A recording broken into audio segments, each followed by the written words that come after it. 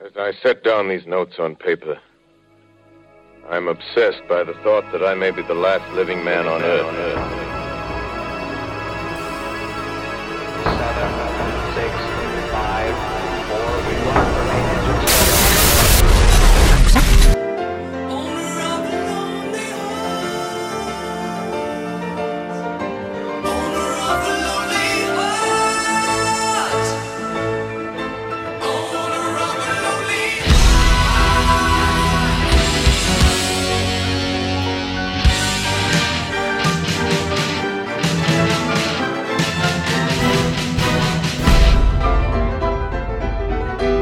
Subversion 89 FM.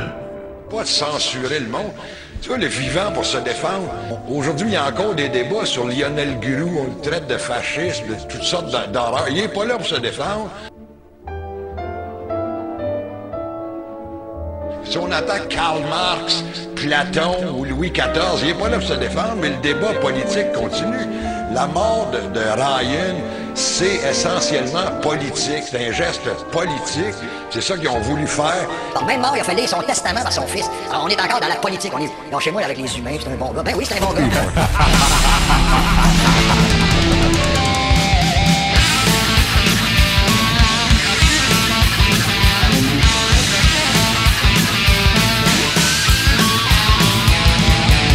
You take a life, but I'll take yours too.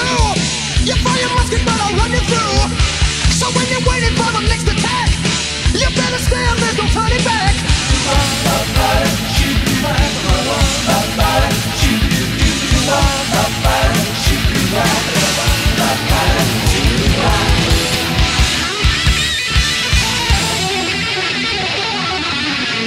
Subversion le Metal Show avec DJ Tower of Death.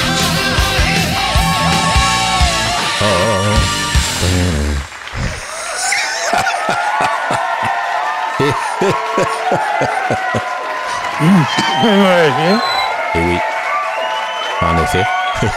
Hey, merci. Wow. Merci, ça me fait toujours un grand merci encore. Merci à vous tous. Je suis subjugué par cette belle réaction. C'est toujours un grand plaisir de vous voir et d'avoir cette belle réaction. Ici cette semaine pour ce 225e rendez-vous de Subversion Metal Show, édition du 3 juin 2022. Je suis votre humble observateur, Sylvain Latour, alias DJ Tower of Death, et je serai avec vous pour au moins les 90 prochaines minutes. Je ne penserais pas qu'on se rende à 2 heures cette semaine. Une émission relativement simple dans sa forme. Il n'y a pas d'anniversaire, il n'y a pas de... oui, il y en a toujours, mais on n'en aborde pas cette semaine particulièrement. Pas de thématique, pas d'entrevue, c'est juste du bon stock là, dans un bon playlist, un bon mixtape à vous proposer cette semaine. Absolument, je disais à travers le temps et l'espace, parce que absolument on couvre plusieurs décennies de musique lourde et subversive ici à l'émission, parce que ça fait partie évidemment de son mandat. Mais cette semaine, là, mais je regarde ça. Puis, toi aussi, tu as vu ça, hein? Ouais. C'est que il n'y a rien qui a été enregistré avant 2018 dans cette émission, et ça, c'est une première. De mémoire, j'ai jamais vu ça. Si on fait exception d'une pièce live qui, originalement, évidemment, date du début des années 90, là, mais je vous dis ça de même. Il n'y a rien des années 80-90. Ça, je pense que c'est du jamais vu l'émission en 225 épisodes. Bref, on va pas s'ennuyer pour autant, puisqu'on va, outre quelques nouveautés, cette semaine, on fait un petit retour sur quelques-unes des formations qui ont eu des bonnes choses à offrir dans les dernières années, et particulièrement ceux qui ont atteint des positions quand même assez respectables dans les derniers tops de l'année de l'émission Subversion. Et en termes de nouveautés, il y a celles de formations telles que Church of Disgust, Eucharist, Sadistic Ritual et également Baest, justement une formation qui, pour sa part, avait atteint, je pense que c'était dans un des meilleurs albums de death metal de 2021. Ils reviennent avec un EP, figurez-vous, du nom de Justitia. Alors, ils sont sur une espèce de lancée créative. C'est peut-être des leftovers, justement, de l'album en question, là. Mais en tout cas, on va s'en reparler, évidemment. Là, non, j'ai menti, c'est pas 2000, c'est 2014. C'est la plus vieille pièce, en fait, en termes d'enregistrement. Date de 2014.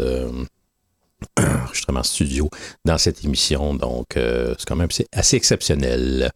Et puis, on parlait il y a eu des albums anniversaires, oui, cette semaine, mais on les a pas abordés parce que, il y a 5 ans, on en a parlé de ces albums-là. N'est-ce pas, collaborateur? Mais passe donc le micro à Bernard, parce que Bernard, oui, nouveau collaborateur à l'émission, Bernardo qui remplace notre ami Malcolm. Salut Bernard. Bonjour amateurs de musique heavy metal lordy to subversive. E.T. Bon vacances à DJ Tower of Death. Cette semaine ci son les 35e anniversaire de Into the Pandemonium de Celtic Frost. Oui. E.T. rest in peace de Coroner. Oui. Vive le death metal. Vive le death metal. Merci Bernard.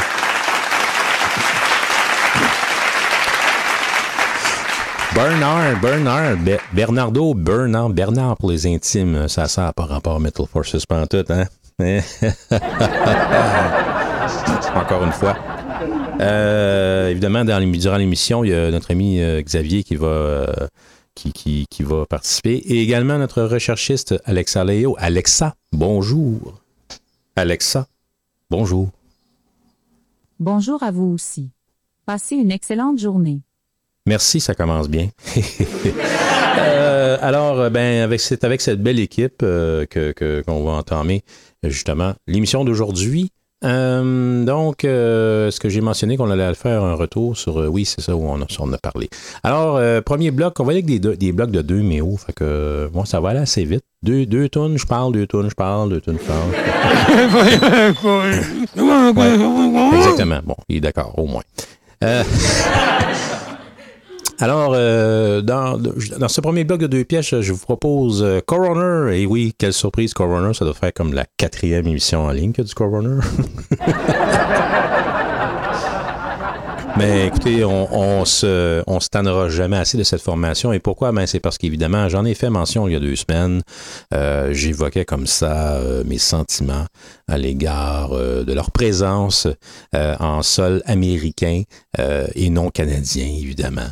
Et qui, justement, là, on a été gratifiés de quelques archives vidéo de leur passage, notamment à Chicago, à Boston, à New York et au Maryland Dead Fest de Baltimore également. Alors, c'est quand même très, très cool. On va s'en reparler justement dans la prochaine intervention. Mais question justement d'honorer leur présence encore une fois. J'ai choisi une pièce live, mais qui a été enregistrée dans un festival en Allemagne, le festival Rockpalast, Rock Hard, si vous voulez, en 2018. On va entendre une pièce où ils interprétaient notamment une très bonne version de ce classique que l'on retrouve sur l'album Grin. Hein? Je ne vous dis pas laquelle tout de suite. Mais d'abord, Revocation, excellente formation américaine. Ben oui.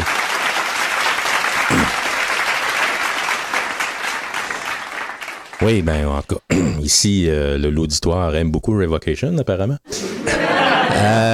Oui, c'est ça, ça faisait un bon bout de temps qu'on n'avait pas fait jouer ici à l'émission, et je pense que c'est un des albums qui est bon de redécouvrir de cette formation, et qu'avec une production assez béton, notamment.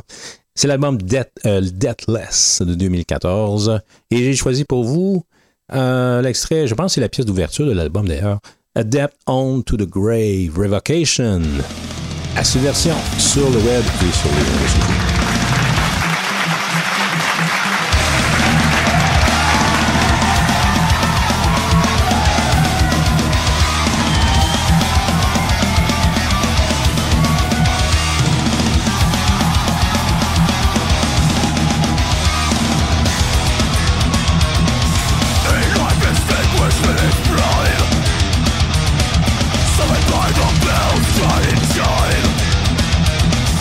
In my morning family limits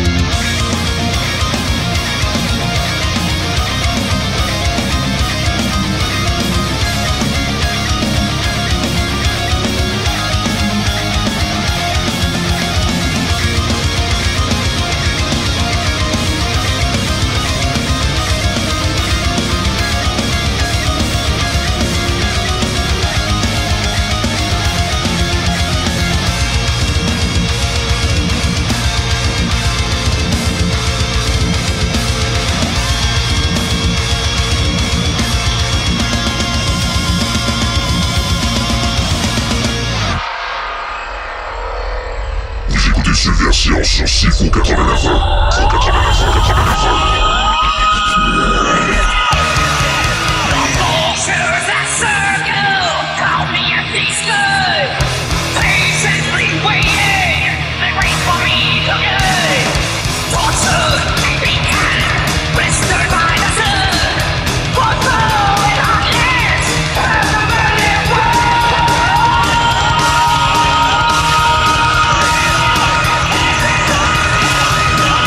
Subversion tous les 2 vendredis du mois avec DJ Tower of Death.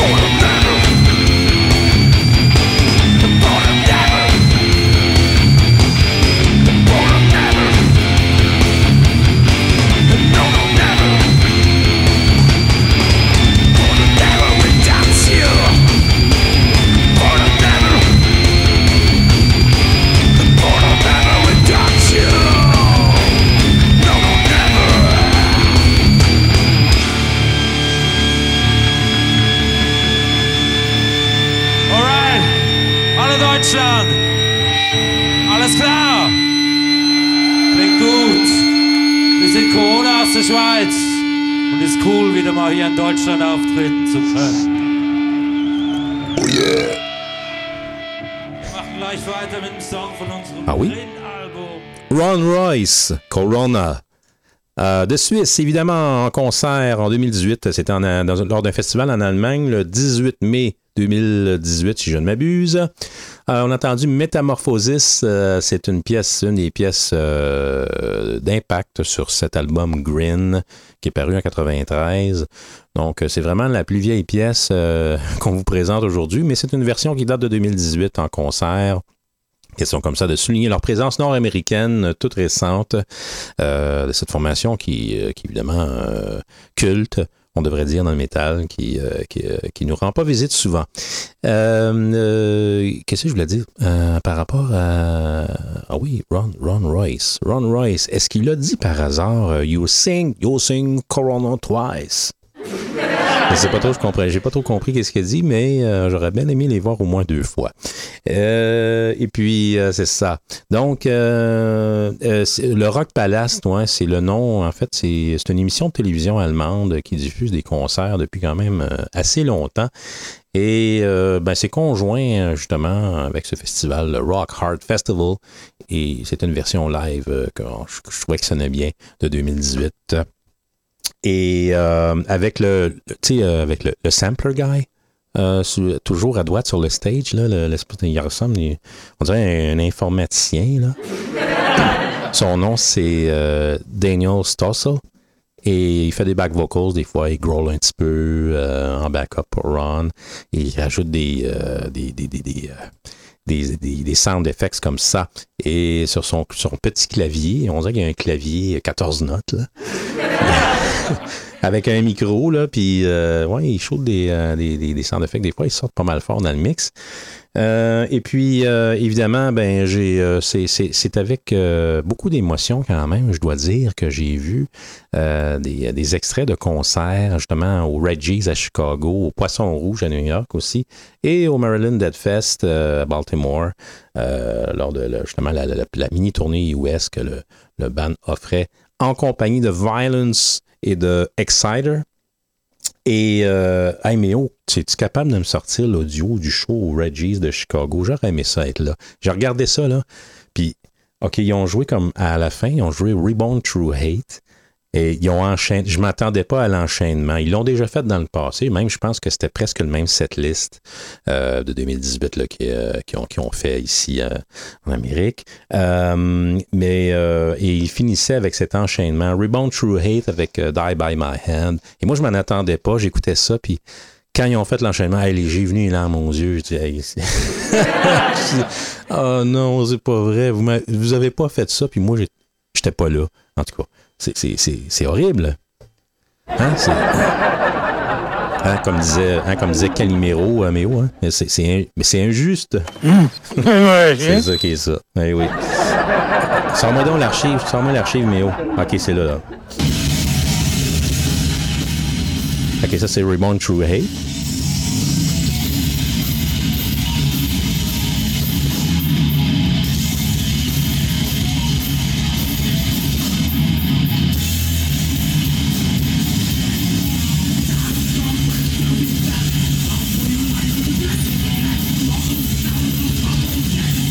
Solide, hein?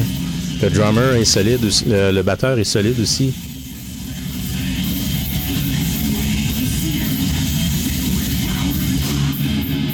C'est, comment il s'appelle? C'est Diego Rapacchetti. C'est le remplaçant voyons, comment il s'appelait déjà? C'était quoi son nom déjà? Marky. Reborn to Hate.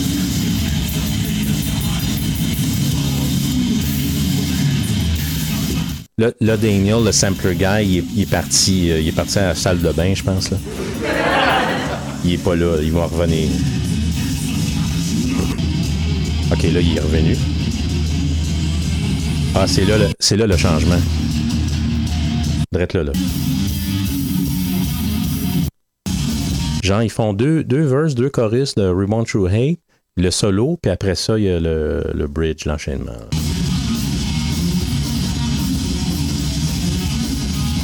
le dernier bridge, là, avant le...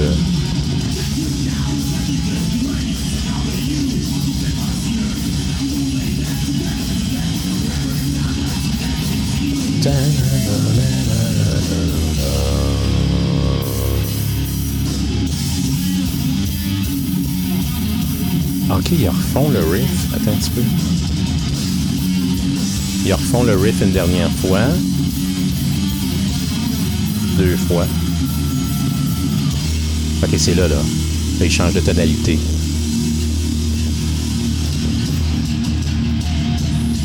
Ah, c'est que c'est bon.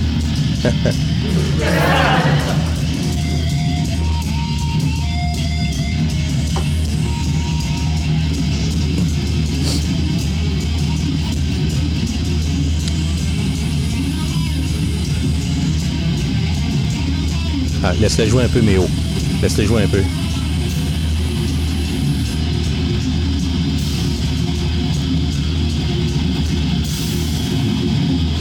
Ah, là, il y a eu comme une erreur parce que le drummer, il a fait l'espèce de roulade de drum au début. Il l'a fait un petit peu trop longtemps. Il était supposé embarquer avant, mais c'est pas grave.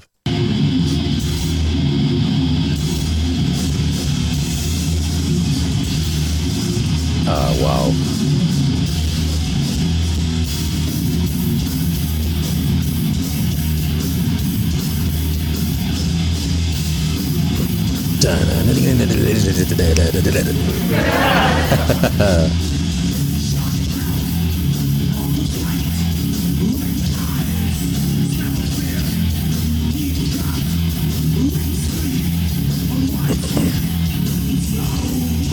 Slow motion. On remarque 2 choses dans cette interprétation-là. Premièrement, ils sont tunés vraiment plus bas que d'habitude, probablement pour donner plus d'aisance à Ron ou à la voix, parce qu'il faut quand même qu'il s'occupe du low-end, pareil comme dans le temps. Là.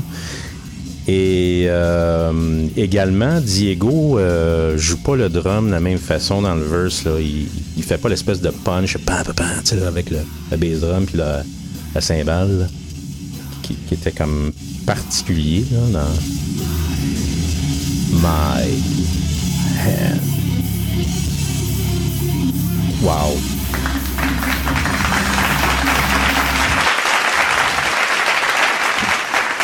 Ça, c'était au Reggie's à Chicago. Méo, peux-tu aller me chercher le... Merci, t'es toujours un aimable collaborateur. Sors-moi donc le poisson rouge à New York, là. Attends un peu. OK. On va checker ça, voir s'il est capable de nous le sortir. Ils font une autre... ils font un Internal Conflicts, une autre pièce de Grin. Attends un petit peu. Je sais pas si c'est celle-là ou c'est l'autre. On va regarder ça.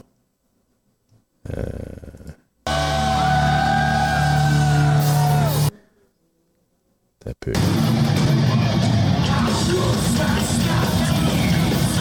Non, c'est pas celle-là. Attends, c'est Coroner Live in New York.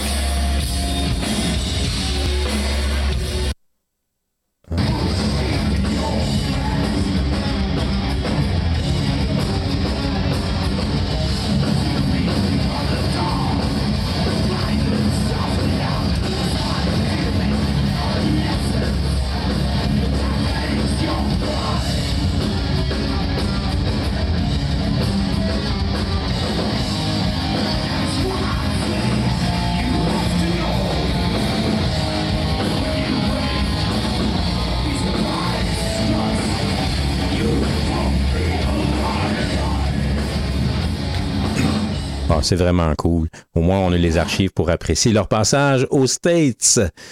Coroner, une de mes formations favorites de tous les temps, il va sans dire. Bel endroit, le Poisson Rouge, en passant. J'aurais bien aimé voir un concert. Je me souviens qu'à Galoc avait joué là il y a quelques années. Et puis, il y a un Monsieur Tondeuse. Non, c'est beau. C'est pas une tondeuse, ça, c'est une chaîne, ça.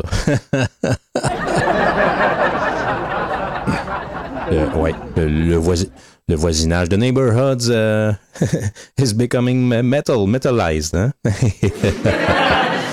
Donc, c'est ça. Alors, c'est pour ça que j'ai fait jouer une pièce de Coroner encore cette semaine. J'ai décidé d'y aller avec une pièce quand même avec une qualité sonore au-delà de ce qu'on vient d'entendre, avec Metamorphosis, tiré de l'album Grin, originalement de 93. Et en début de bloc, on a eu Revocation avec A Death Ode to the Grave, l'album Deathless de 2014. Just Because, ça faisait longtemps qu'on n'avait pas entendu une pièce du bon Revocation, qui est une formation que je respecte beaucoup dans ce style-là. Death metal à tendance trash, technical trash. 5e album chez Metal Blade. Et évidemment, c'est une valeur sûre, je pense, Revocation, dans un mixtape comme ça. Et je trouve particulièrement que l'album Deathless est assez fort plaisant au niveau côté production également à écouter. Et tous les riffs, et tout ça, les arrangements, c'est vraiment fabuleux. C'est vraiment à redécouvrir, cette formation de David Davidson, qui en passant est un gradué du collège de Berkeley. Lui, il vient de là. C'est un natif de Boston, je pense. Voyons, j'étais pour t'appeler Xavier. C'est pas Xavier, c'est Bernard. David Davidson, born in Boston, May 29, 1986. ILSDNI 5 jours après la 23e Coupe Stanley du Canadien. ILSDNI 5 jours après le premier concert day. Dead Brain Cells. Ah, Dead Brain Cells, comment ça? Là, je pense que les auditeurs n'ont peut-être pas très bien compris ce qui vient de se passer. On va demander, demandons donc à Xavier, Xavier, comment tu interprètes ce que notre ami vient de mentionner? David Davidson, born in Boston, May 29, 1986, il est né 5 jours après la 23e Coupe Stanley du Canadien, il est né 5 jours après le premier concert de Dead Brain Cells. Ah, ben, quoi. Effectivement, on a vu ça sur les réseaux sociaux cette semaine. C'est un fait reconnu. Justement, il y a eu un post ça doit être notre ami, c'est pas Phil, mais voyons, j'ai un blanc. Eddie, l'autre, le guitariste, Eddie Shiny, probablement, qui a posté l'information qui révèle que leur premier concert au Rising Sun en 86, c'était le 24 mai. Ça tombe non seulement la dernière, la journée que les Canadiens avaient gagné la Coupe Stanley, comme l'a mentionné Xavier, mais également, je me souviens, je faisais une émission ce soir-là, le 24 mai. C'était mon soir c'était le party de graduation de secondaire 5, figurez-vous, que moi, j'ai dit, hey, moi, je ne vais pas manquer. Eux autres, ils disaient, hey, moi, je ne vais pas manquer une graduation pour une game de hockey, pour une émission de Metal Militia à CIRC. Mais non, moi, j'étais le contraire des autres. Moi, moi je ne vais pas manquer une émission à CIRC pour une graduation. Là. Et ça me fait drôle d'être là au micro aujourd'hui, 35 ans plus tard, à déblatérer sur le fait que le guitariste, principal compositeur et virtuose qui joue dans la pièce qu'on a entendue, de Revocation, il était encore à 3 jours de venir au monde quand j'ai fait cette émission-là, le fameux soir de la Coupe Stanley. C'est assez incroyable, hein? Alors, écoutez, moi, je sais pas pourquoi vous applaudissez, là. Ça fait juste me rendre plus vieux. C'est incroyable. Donc, dans le prochain bloc, on va entendre Baest, les Allemands, de même que Maudiir, un one-man project de black metal à saveur progressive, si on veut, de notre ami Fred. Fred, dont j'oublie toujours le nom parce que dans Maudiir, il s'appelle F, tout simplement. Alors, ces deux formations qui ont été haut dans les... dont les parutions 2021 ont atteint les sommets, donc le top 15 des meilleurs albums, meilleures parutions de 2021 pour l'émission Subversion, selon votre humble observateur DJ Tower of Death, évidemment. Baest, donc, qui reviennent avec une nouveauté, un EP du nom de Justitia. Et c'est quand même une sortie relativement intéressante. On va s'en reparler justement après avoir entendu cette nouvelle chanson qui s'intitule Creature. D'abord, Maudiir avec un truc, en fait, une pièce d'une parution, un EP précédent datant de 2020, le Temps Peste. Parce que j'aime beaucoup sa façon de faire à Fred à l'intérieur de ce projet-là. Et comme je lui confiais à lui-même, justement, et je lui ai fait découvrir le projet Moon Tower de Dan Swano. Il connaissait le nom, mais il n'avait pas entendu le projet Moon Tower. Et puis, je dis, écoute, ton stock me fait penser au projet Moon Tower de Dan Swano, dans lequel, justement, une critique spécialisée avait dit, on dirait du death metal fait en 1973, mais c'est parce qu'il y avait beaucoup de sons analogues qui accompagnaient, évidemment, un riffing qui était une approche plus death metal, la voix également. On n'est pas dans le vieux progressive en ce qui est très à Maudiir, mais il y a quand même des petites influences. C'est quand même une fusion particulière, la musique de Maudiir. On va entendre une pièce qui s'intitule Product, qui date de 2020 justement. Maudiir, à Subversion, sur le web et sur les ondes de C'est Fou.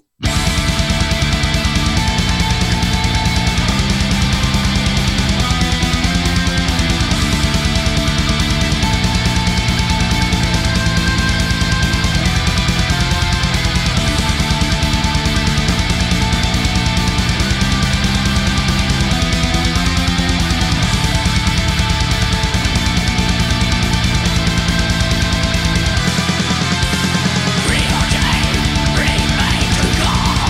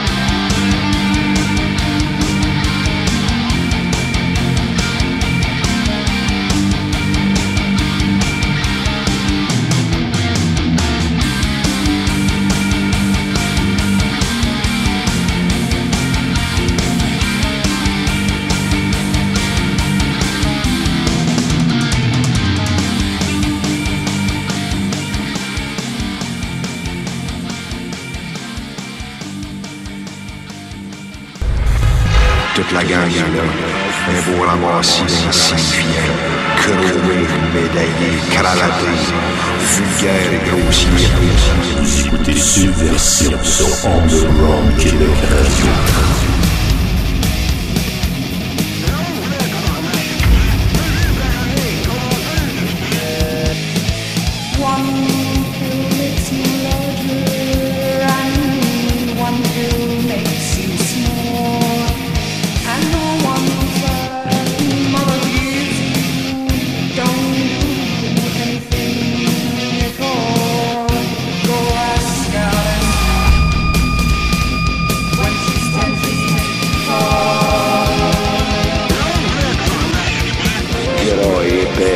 Face plate, puis le party de cabane à sucre, plein de marde jusqu'au bord à force de bêtises et de prétention.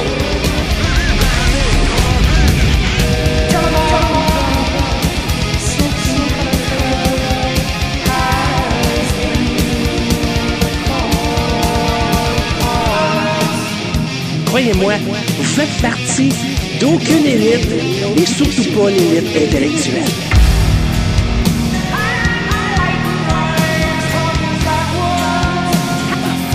La rapace, les barons de la finance, les rois de la pizza congelée.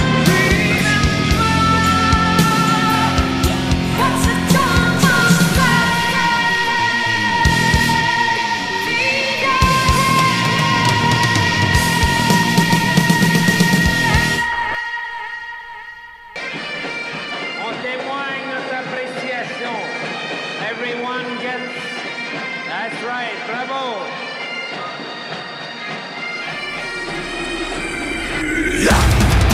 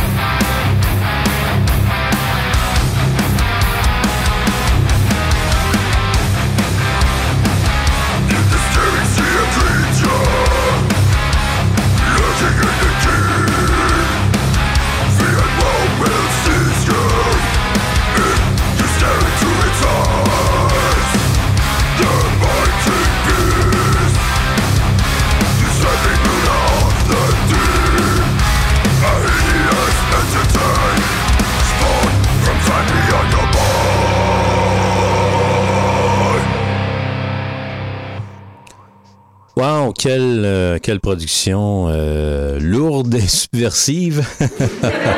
C'était facile, celle-là. Oui, c'est vraiment impressionnant. Eux autres, leur rendu sonore, là. Baest ou Beast, peut-être qu'on doit le prononcer comme ça. C'est une formation qui, comme je l'ai mentionné en préambule, qui est dans une espèce d'élan de créativité où serait-ce ce qu'on appelle des leftovers de l'album précédent, l'excellent Necrosapiens, qui a figuré parmi les 5 meilleurs albums, ou 5 ou 6 meilleurs albums de 2021, selon votre humble observateur, évidemment. Donc, j'avais dit que c'était une formation allemande, je m'excuse, c'était du Danemark, Baest, et donc, c'est une pièce qui provient d'un EP paru chez Century Media la semaine dernière, donc le 27 mai. Donc, une pièce qui s'intitule Creature. Et c'est une sortie relativement intéressante du fait que non seulement ils reprennent une pièce de Entomb 80 si vous préférez, mais également dans la pièce Gargoyles, il contribue avec nul autre que le défunt vocaliste de Darkest Tower. Darkest Tower, je m'excuse, là. J'ai pas trop suivi la vague du New Wave of American Death Metal, mais... j'ai Darkest Tower dans la tête, c'est ridicule. Je pense que c'est même pas ça. Check donc mes hauts. C'est Black Dahlia Murder, évidemment. Ben oui, j'ai tendance à confondre les bandes du New Wave of American Death Metal des années 2000. Donc, on parle de Trevor Strnad, qui est décédé récemment. C'est un départ qui a fait beaucoup jaser dans la scène récemment. Donc, probablement une des dernières contributions vocales, tout projet confondu, j'ose prétendre, avec la formation Baest, donc, on a cette pièce Gargoyles. Alors, ce qu'on a entendu, nous, c'est Creature, l'extrait qu'on a entendu. Je pense que 6 pièces sur ce EP. Alors, c'est vraiment, j'aime beaucoup leur façon de faire, leur rendu sonore en particulier, qui est impressionnant. On dirait, là, du Benediction, mais qui pèse comme 200 livres de plus, là. C'est assez considérable. C'est impressionnant qu'est-ce qu'ils font.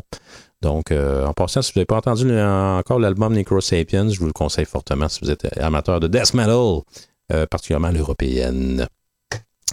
Et juste avant, on a entendu Maudiir avec Product, qui est la pièce d'ouverture, si je ne me trompe pas, du EP Le Tempest de 2020. C'est un one-man project, évidemment, avec quelques collaborations à gauche et à droite, notamment. Parfois, il s'associe avec certains musiciens de la scène pour sortir des singles ou quelques pièces en particulier sur les 2 EP qui ont paru dans les dernières années. Et puis, avec Fred Dubo. Donc, non, c'est pas Dubo, c'est... Là, je mélange les Fred encore, c'est ridicule. Bref, il s'appelle F, hein, c'est pas compliqué, F, hein. F. C'est pas F, non, ben, c'est pas F-word, mais bon. Donc, le Tempest, le CEP qu'on parle ici, est paru le 7 février 2020. Et j'aime bien ce style-là. Chaque fois que je réentends Maudiir, la musique de Maudiir, il y a quelque chose de particulier qui vient me chercher. Et ça date là, d'à peu près un quart de siècle. Là. On parle des projets que justement, comme j'ai mentionné, le Moon Tower de Dan Swano, également le projet Diabolical Masquerade de Enders Catatonia, qui était vraiment fascinant et original. Alors, on est dans ces eaux-là. Là. Et ça me plaît beaucoup. Alors, soit dit en passant. Voilà. Donc, c'était un EP de 5 pièces, Maudiir. Voilà. Et Product était sorti au préalable en tant que single en janvier de la même année. Y a-t-il une pub, Méo? Comment ça, il n'y a pas de pub? Qu'est-ce qui se passe? Oui, on va entendre notre prochain bloc. Il y en a qui ont vu ça passer sur les médias sociaux, là. Tower of Death en vacances, avec un whisky canadien, puis un album de Swedish Metal, et on parle justement du tout dernier album de Meshuggah que je viens juste de recevoir en CD. Alors, figurez-vous que j'ai pas eu le temps de faire une écoute sérieuse là, du point A au point B là, encore. Ça a tout été des écoutes fragmentaires. Et puis, j'ai beaucoup aimé ce que j'ai entendu jusqu'à date. Là. Bon, M. Chainsaw qui revient. Vous l'entendez, là, hein? Metal, metal.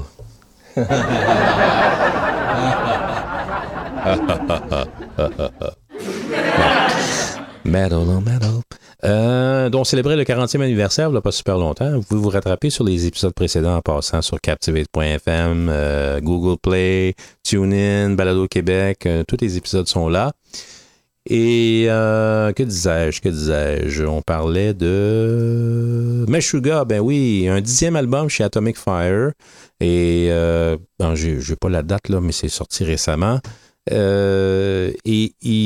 Atomic Fire, qui est en passant, qui est le label de Marcus Tiger, hein, de l'ancien de Nuclear Blast. Hein, il y a des formations telles Opet et Amorphis qui l'ont suivi, notamment dans cette nouvelle aventure en termes de compagnie de disques. Donc, c'est un album de Meshuggah. Certains observateurs suggéraient qu'il revenait un petit peu plus avec une texture pré-année 2000, mais on est toujours dans la façon de faire, dans le rendu très atmosphérique. On est encore dans le Meshuggah atmosphérique, mais on dirait qu'il y a une espèce de... il y a quelque chose qui se ressent, surtout au niveau des guitares. Là, on dirait que c'est moins, et je déteste le terme gentle, genty, whatever. Là. Je déteste ça. D'ailleurs, je pense que Meshuggah ont été, à mon avis, accablés par eux-mêmes, par ce label, alors qu'à l'origine, c'était pas ça du tout. Bon, ils ont généré quelque chose pour une génération à venir, ça c'est sans contredit, mais Meshuggah, là, arrêtez-vous là, avec vos affaires, là, c'est pas du gent, OK? Ah, okay. Et surtout que ces temps-ci, là, je suis dans un gros rush de... C'est parce qu'il y a un type, je soupçonne que c'est un Finlandais, je sais pas c'est qui, quelqu'un en Scandinavie, il a ressorti des vieilles archives, des premiers recordings de Meshuggah. En fait, c'est-à-dire des archives vidéo très, très précieuses et jamais vues auparavant, figurez-vous. Avant le début mai, là, on n'avait jamais vu ça encore. Là. C'est des footages là, vraiment assez très, très cool, en fait, de tous les enregistrements que Meshuggah ont fait depuis Contradiction Collapse. Fait que toutes les années 90, incluant l'album I, c'est rendu disponible là, comme ça en home vidéo. Et c'est vraiment très, très cool. Et puis, j'ai retrempé justement dans cette époque, mon époque favorite de Meshuggah. Il n'y a aucun band dans les années 90 qui m'a blasté autant que Meshuggah. Encore plus que Dream Theater ou Atrocity ou Covenant ou même, je voudrais même dire Oblivion. Il dit comment comment oses-tu dire ça? Ben, j'ose l'affirmer. Puis, tantôt, tantôt, là, tantôt, je sais. T'as entendu ça, hein? Tantôt, je faisais jouer un show, je pense que c'était au Minnesota, en 99. C'était incroyable. Ça bougeait sur le stage, là. Et c'était, je pense que Chaos Fear venait de sortir à ce moment-là. C'était... C'est speechless, vraiment. Alors, performance à couper le souffle. Et donc, on était dû pour refaire jouer une autre pièce de cet album, Immutable. Hein, on va faire le CD ici, là. Ça, c'est le CD. Hein? Donc, il y a un poster géant à l'intérieur qui est l'espèce de créature qui ressemble un peu à un super vilain dans Terminator. Là. Oh, mais enlève-moi donc la pub. Là. Enlève-moi la pub. OK. Merci. J'ai une pub qui me blastait dans les headphones. Alors, 10e album, donc, pour Meshuggah, on va arrêter d'en parler, puis on va aller entendre une pièce qui figure, je crois, sur le côté... Il n'y a pas de côté B sur ce que j'ai dans les mains, là, mais c'est pas grave.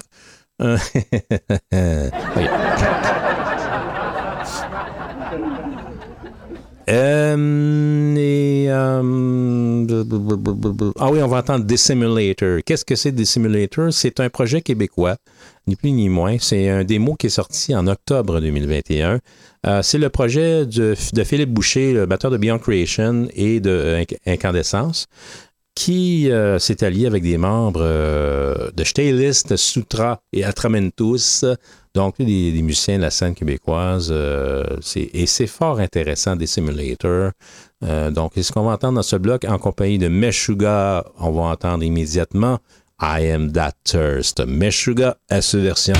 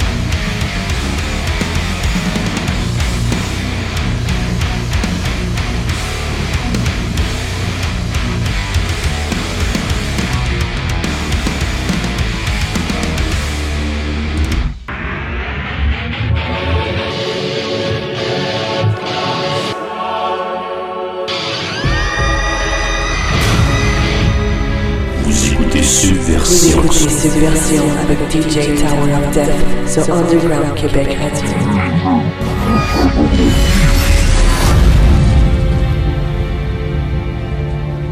La population l'a dans le cul, le féminisme. Les justiciers sociaux, ils ont dans le cul. Foutu être un esti sans dessin.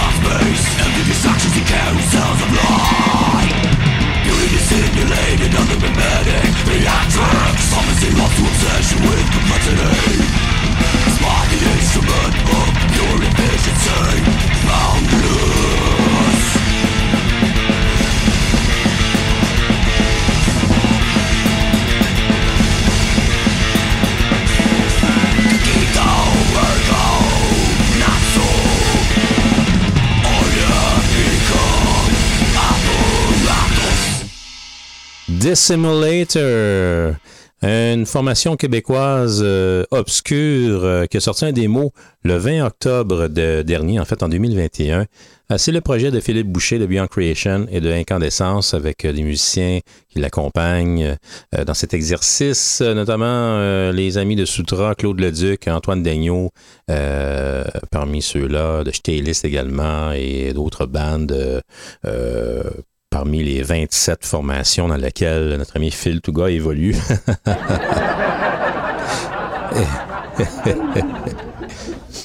Donc, écoutez, c'est des valeurs sûres. À chaque fois, ces gars-là sont impliqués dans un projet. On les a tous nommés, là.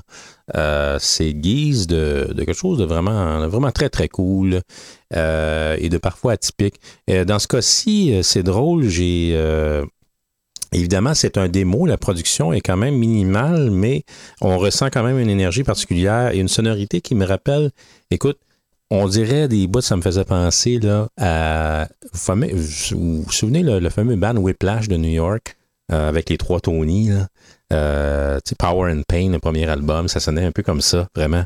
Mais au 45 tours, là.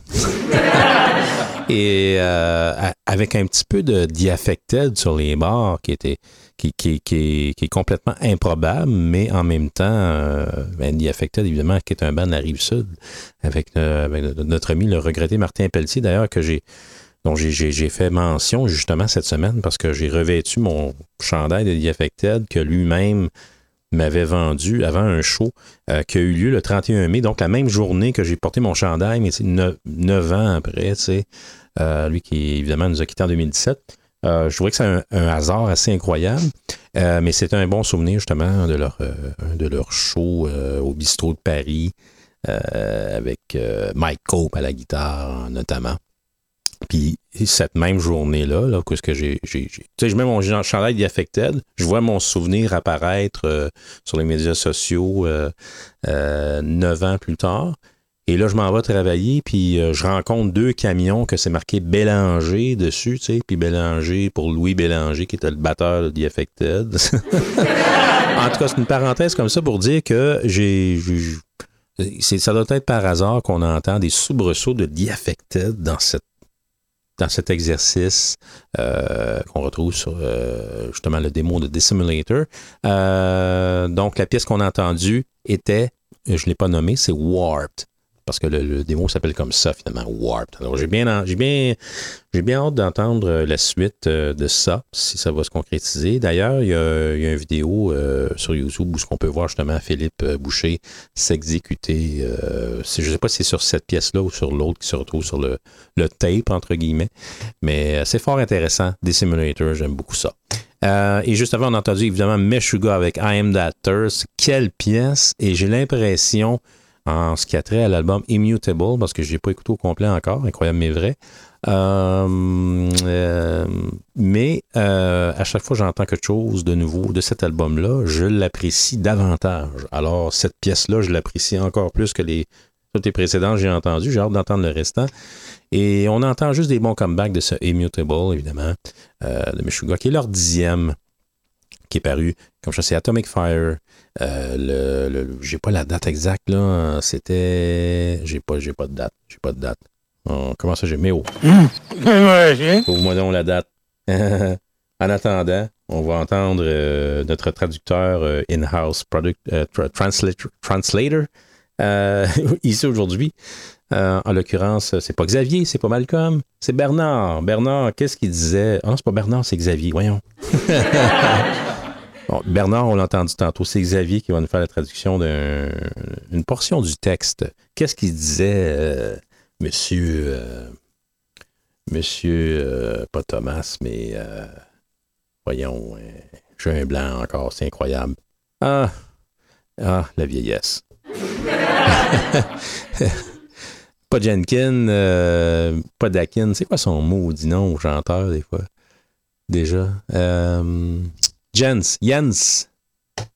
Pas Jens Bogren. Jens, là. Oui, en tout cas. Oui. Creux et suintant son vide l'a rendu frêle cette chose mourante. Non, recommence-moi ça. OK? OK, vas-y, prends le micro, c'est bon. Go. Creux et suintant son vide l'a rendu frêle cette chose mourante, croit encore d'autres enfoncent les clous complexes de Dieu incendiaire, un tel don à l'homme inflammable, c'est ce qu'il a fait de lui, c'est ce qui reste. OK.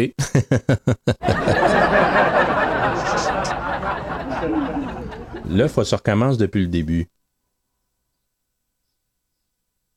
Creux et suintant son vide l'a rendu frêle cette chose mourante, croit encore d'autres enfoncent les clous complexes. OK, ça marche, c'est beau. OK. Non, il est un petit peu sur le fast-forward aujourd'hui avec ta vie, je sais pas ce qui se passe. Anyways, alors, c'était la prose de M. Jens... j'oublie son nom de famille, c'est ridicule. C'est ça. Alors, voilà. Donc, écoutez, j'ai embarqué totalement et je me rappelle pas depuis Catch 33 et même on doit reculer jusqu'en 2002 pour être honnête, là.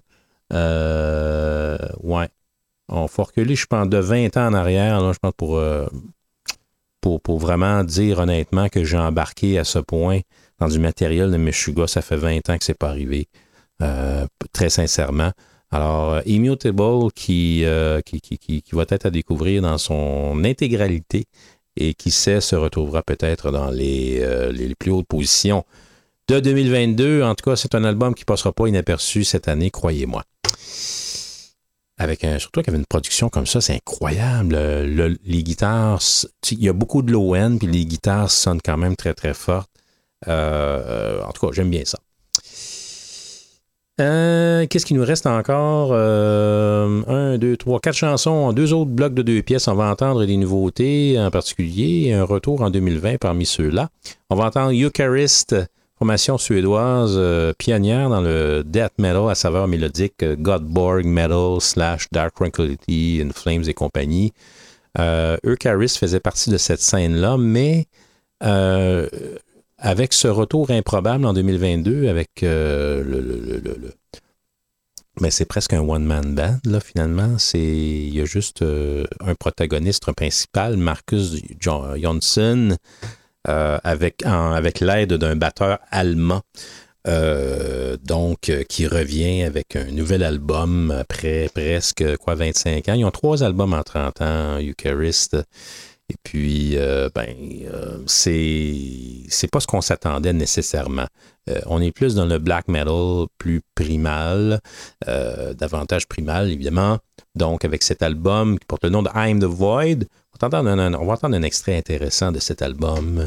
Et également Sadistic Ritual, qui ont fait paraître The Enigma Boundless. Et c'est une demande spéciale de notre ami Alexandre Castonguay, donc une suggestion d'une formation inconnue jusqu'ici, Sadistic Ritual, qui provient de... Ils viennent de où, eux autres, Sadistic Ritual?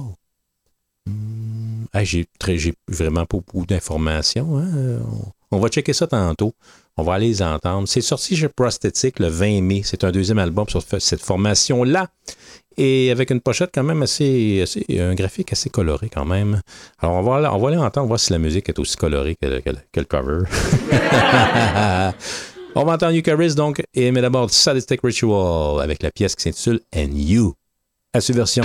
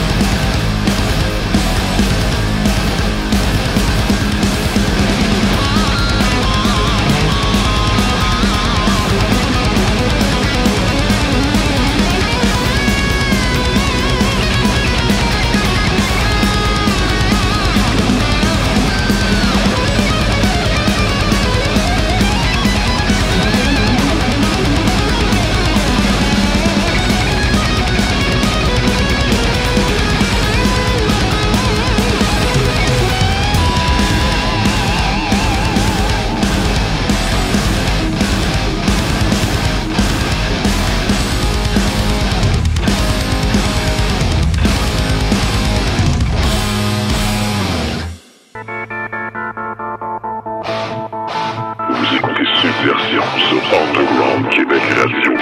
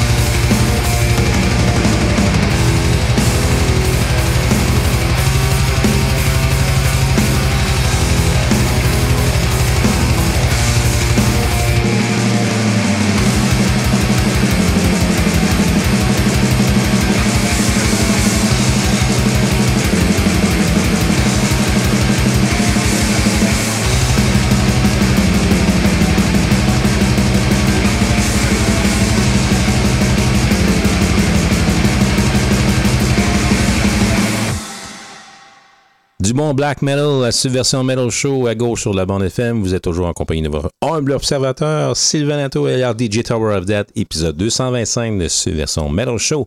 On a entendu Eucharist de Suède avec une nouveauté, bien évidemment, c'est quand même assez récent. Cet album I'm the Void avec Marcus Johansson, évidemment, qui est le principal protagoniste. C'est presque un one-man project maintenant. Et c'est rendu du black metal, c'est plus du death metal à saveur mélodique slash dark tranquility, Gothenburg metal des années 90. Mais c'est parfait comme ça. Ça se prend bien dans un mix, évidemment, en termes de variété et de sonorité, tout ça. Donc, trois albums en 30 ans seulement quand même pour Eucharist. On a entendu l'extrait And You. Non, c'est Sadistic Ritual, oui. Where the Sinister Dwell. Alors, c'est assez intéressant comme texture et c'est surprenant du fait que je corrobore avec la réaction de certains observateurs que je connais qui ont constaté, évidemment, avec surprise, cette enveloppe sonore qu'on n'avait pas soupçonnée pour un retour de Eucharist en 2020 ou 2022. Mais c'est quand même plaisant à l'écoute.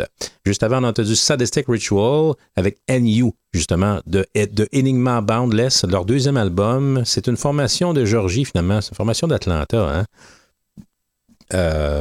Sadistic Ritual. Et j'ai beaucoup apprécié ce que j'ai entendu. C'est une très bonne suggestion de notre ami Alexandre Castonguay, qui est quand même assez explorateur dans ses découvertes et tout ça, et qui m'a envoyé ça une fois de temps en temps. Alors, merci d'avoir nous fait découvrir Sadistic Ritual. J'ai comme eu l'impression que c'était un peu comme une version, parce qu'on a entendu en début d'émission Revocation, on dirait presque une version black metal de Revocation en passant, parce que je sais pas, il y avait quelque chose dans la voix, dans le rendu, l'énergie, également les solos excellents en passant, là, vraiment du bon lead work dans cette pièce-là qu'on a entendu, NU. Donc, c'est une belle découverte, je pense, en 2022, Sadistic Ritual. Il va falloir approfondir de Enigma Boundless. Donc, un deuxième album paru chez Prosthetic, je le rappelle, le 20 mai dernier, avec en tête de liste le guitariste, vocaliste Charlie Southern. Lui, il a vraiment un nom d'artiste cool, Charlie Southern. Mais il fait pas dans le rock sudiste, loin de là. Il fait pas dans le Southern Rock. Il vient d'Atlanta, puis il fait du death, mais du métal extrême. Alors, c'est parfait comme ça. Et c'est jeune en passant. Hein, c'est né en 93, donc c'était même pas né quand Eucharist ont commencé. À ne pas confondre en passant avec le Sadistic Ritual de New York, qui s'écrit avec un K. Voilà. C'est ça. Alors, il se fait tard ici en studio, Live from Planet Montreal, retransmis sur les ondes de Sifu 89.1 FM partout en Mauricie. Épisode 225 de Subversion. Il reste 2 chansons encore de ce fabuleux mixtape de musique lourde et subversive. On va entendre Church of Disgust du Texas, mais d'abord Temps, formation j'avais dit new-yorkaise, mais c'était à la new-yorkaise, évidemment, à l'époque où ce que Dying Fetus, Deeds of Flesh, tous ces bandes-là commençaient. Temps, ils sont arrivés de l'Ohio avec du groove death metal assez extrême. Et dans leur retour qu'ils ont fait en 2020 avec leur album, il avait fini dans les 15 premiers en passant à l'émission Subversion, Ashes Where They Stood, sont arrivés avec une espèce de And Then You'll Beg de Cryptopsy à la new-yorkaise, j'oserais dire. Alors, on va aller réentendre Ton avec la pièce qui clôture cet album de 2020, Ashes Where They Stood. Elle s'intitule tout simplement Ashes. Ton à Subversion. Préparez-vous, ça fesse.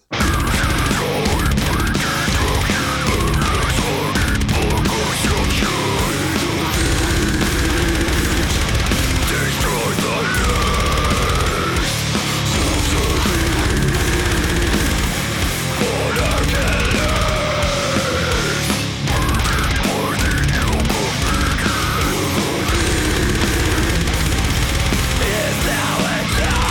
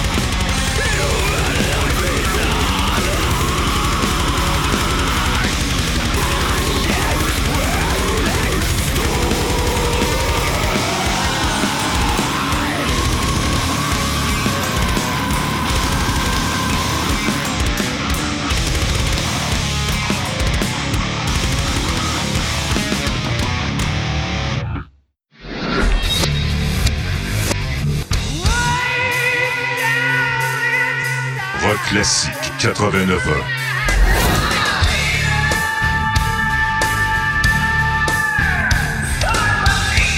Rock classique, tous les vendredis de 11h à 17h avec Alain Lefebvre et le Dr. Pendragon.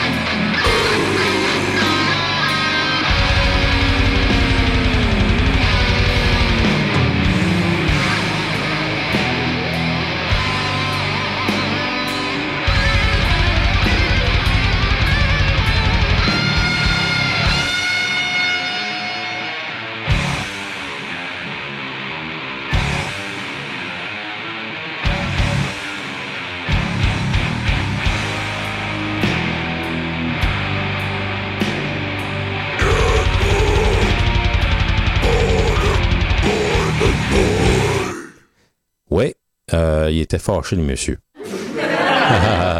On vient d'entendre Church of Disgust. C'est quand même un nom de band intéressant. Church of Disgust.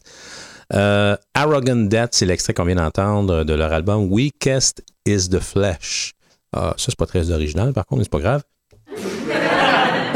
Qui est paru le 27 mai dernier, donc la semaine dernière. C'est leur 3e album qui est paru chez Hell's Headbanger Records.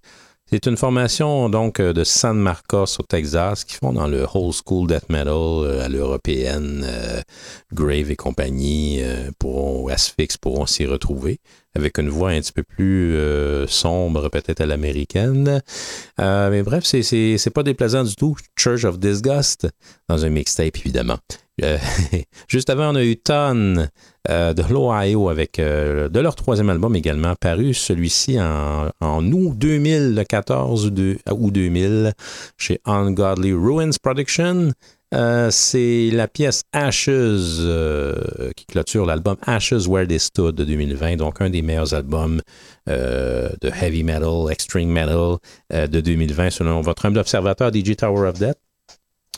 Qui est apparu sur les médias sociaux justement pendant que cette chanson-là jouait. Et on me voit là littéralement broyé par cette... Quand on écoute ça, là, t'as pas le choix, surtout dans les headphones, tu sais l'expression « crushed » en anglais, là, c'était... Écoutez, c'était littéralement ça. C'était direct ça. Et j'ai été chercher la définition de crushed. C'est to press something or someone very hard so that it is broken or its shape is destroyed. Et quand on écoute l'album de Temps, en plus, la compression est tellement heavy, là. C'était vraiment une dévastation. Et pour moi, c'est... comme j'ai mentionné en préambule, c'est une espèce de post-And Then You'll Beg, Cryptopsy, cet album-là de Temps, en passant, Ashes Where They Stood. C'est vraiment très intense, c'est très débridé. On dirait que ça ne respecte pas de conventions en termes de structure. C'est assez unique. Et ça fait toujours du bien de se faire brasser par du, comme dirait notre ami Jeff Hull de Trois-Rivières Métal, du rince cochon. Je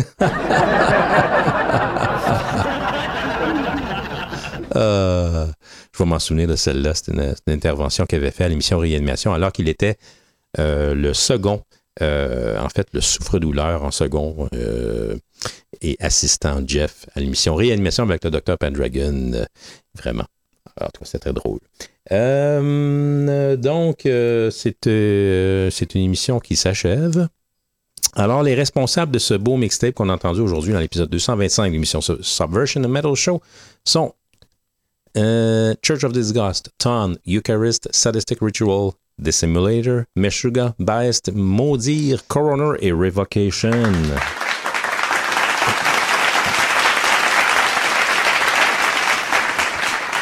Sachez que vous pouvez vous rattraper avec les balados de Subversion avec les liens d'écoute disponibles sur la page de Facebook, si vous préférez, de Subversion, qui vous mèneront aux plateformes suivantes, Captivate.fm, Google Play, Spotify, TuneIn, Balado Québec, et genre, il m'en manque, là, mais il y en a plein. Vous pouvez toujours vous rattraper avec les émissions antérieures également de l'émission Subversion Metal Show. Également avec nos amis de Rockmaster, la Lefebvre et le Dr. Pendragon qui animent toujours ensemble l'émission Rock Classique, de même que Réanimation pour le Doc. Hein. Réanimation, on va demander à notre ami Xavier, pas Xavier, mais le remplaçant de Malcolm, dont j'oublie toujours le nom. Voyons. Ah oui, Bernard. Bernard, qu'est-ce qui va... de quoi on parle à Réanimation? Reanimation Show with Dr. Pendragon. Dernière émission disponible 17 mai 2022. Deadhead. Deadhead, ouais. Émission estivals débutant le 5 juillet. Interview avec Rocky de Voivod disponible sur le site. OK, bien, c'est notre collaborateur qui a le plus de difficultés avec son français, décidément. va falloir l'excuser. En gros, ce qu'il disait, c'est que la dernière émission du doc était disponible sur le site réanimationad.com dans la section balado. 17 mai, on parlait notamment de la formation Deadhead que je ne connais pas. Il va falloir écouter ça. On va écouter ça sur la route pendant les vacances. Et puis, les émissions estivales, donc, on laisse sous-entendre qu'on parle évidemment des capsules estivales du doc en direct de son laboratoire qui auront lieu. Des capsules généralement en 30 et 40 minutes qui sont produites durant toute la période estivale de réanimation. Donc, réanimation va faire une pause estivale, évidemment, durant un certain temps, jusqu'en septembre probablement. Et le doc a archivé l'entrevue que lui et le Rockmaster Alain Lefebvre ont fait à l'émission Rock Classique le 17 mai dernier, justement. C'était-tu le 17 ou le 14, le 17? Je me trompe des dates, peut-être, là. Là, on est... Quelle date qu'on est, là? Mais au bon melon de calendrier, pour pas que je mélange les auditeurs. OK, on est le 3. Donc, oui, c'est ça, le Rocky de Voivod est invité à l'émission Rock Classique le 27 mai dernier. Donc, le doc l'a archivé sur le site de Réanimation. Réanimationad.com pour les intéressés. www.rockclassique.net en ce qui a trait au Rockmaster Alain Lefebvre et le Dr. Pendragon, évidemment, qui participe à l'émission Rock Classique activement. Donc, Xavier, de quoi on parle cette semaine à l'émission Rock Classique? Posez le micro. Le Rockmaster vous parlera entre autres de deux nouveautés discographiques, soit les derniers nés de Jungle Raw et Creator. Jungle Raw. En outre, Alain vous présentera une phase complète d'un album vinyle classique paru il y a 40 ans, Eye in the Sky du Alan Parsons Project. OK, bon. Là, c'est parce que, OK, Xavier, t'en as encore plein d'autres à dire. Gêne-toi pas, hein. En plus, Jungle Rot, là, ça se dit Jungle Raw, là, c'est Jungle Rot, OK? All right. OK, tu peux continuer. Dans la première heure de l'émission, nous aurons bien sûr droit à la chronique des groupes obscurs avec une formation du Pérou qui a fait carrière au début des années 70 du nom de Pax. Évidemment, tous les segments qui font l'originalité de l'émission seront présents. 13? OK. Non, c'est parce qu'il est limité dans son speech. C'est pour ça. T'as encore plus de temps, hein? Donne-toi le temps, Xavier. Dont l'horoscope du docteur, nos beaux programmes d'antan, ainsi qu'un « ça passe ou ça casse », particulièrement embêtant de la part du docteur Pendragon. C'est excellent. Merci, Xavier.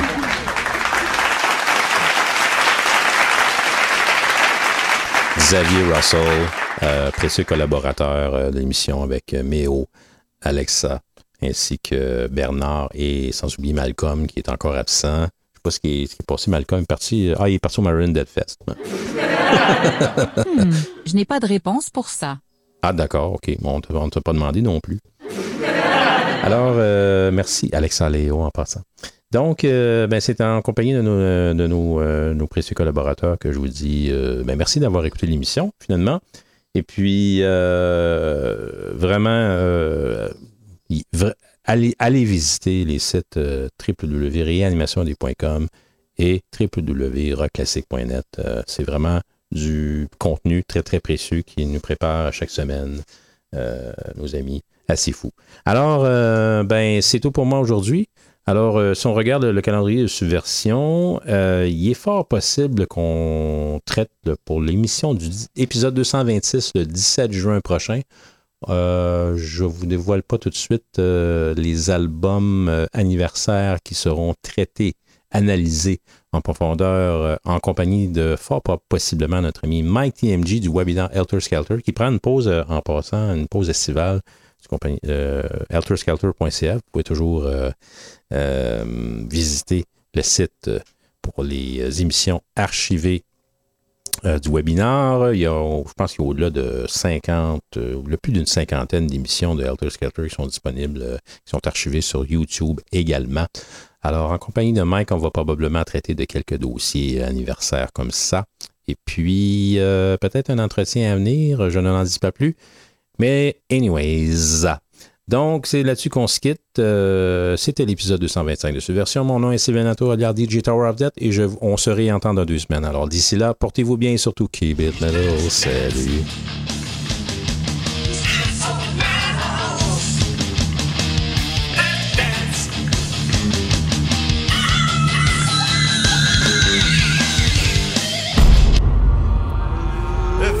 should fall into my arms and tremble